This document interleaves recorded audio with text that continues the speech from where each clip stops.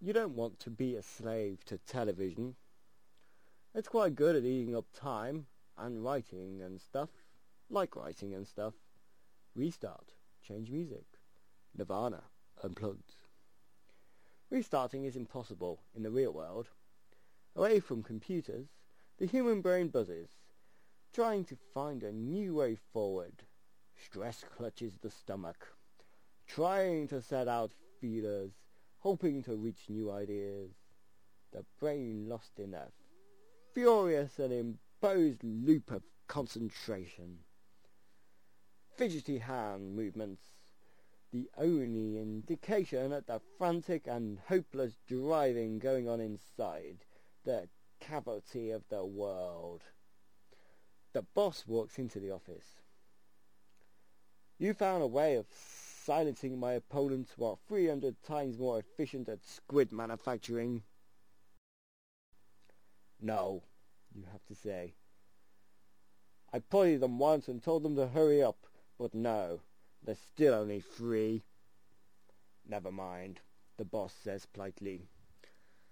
Perhaps it's the rustic atmosphere in the office. A grim look strands itself firmly on his face, and his body clenches nervously. I'll phone SeaWorld, he says. Tell them to cancel the order. The sharks will have no supper tonight. Cut to Atlantis, the lost city. It has master artifacts in the jungle.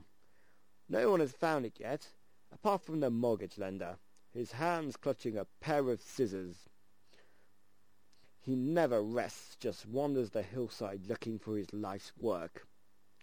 A client of self-claimed obstacle confronts him on his lonely way. Do you eat brambles? He asks. Only when I hear dock leaves are near, he replies, lying. A dog, a duck, a slipper, all in Blackpool. Never mind. Only keyboards hurt violinists. I never saw an orchestra with a random tramp conducting it. It would be fun. Frantic scribble, squid, Atlantis, lost, jagged ideas. It's all over now.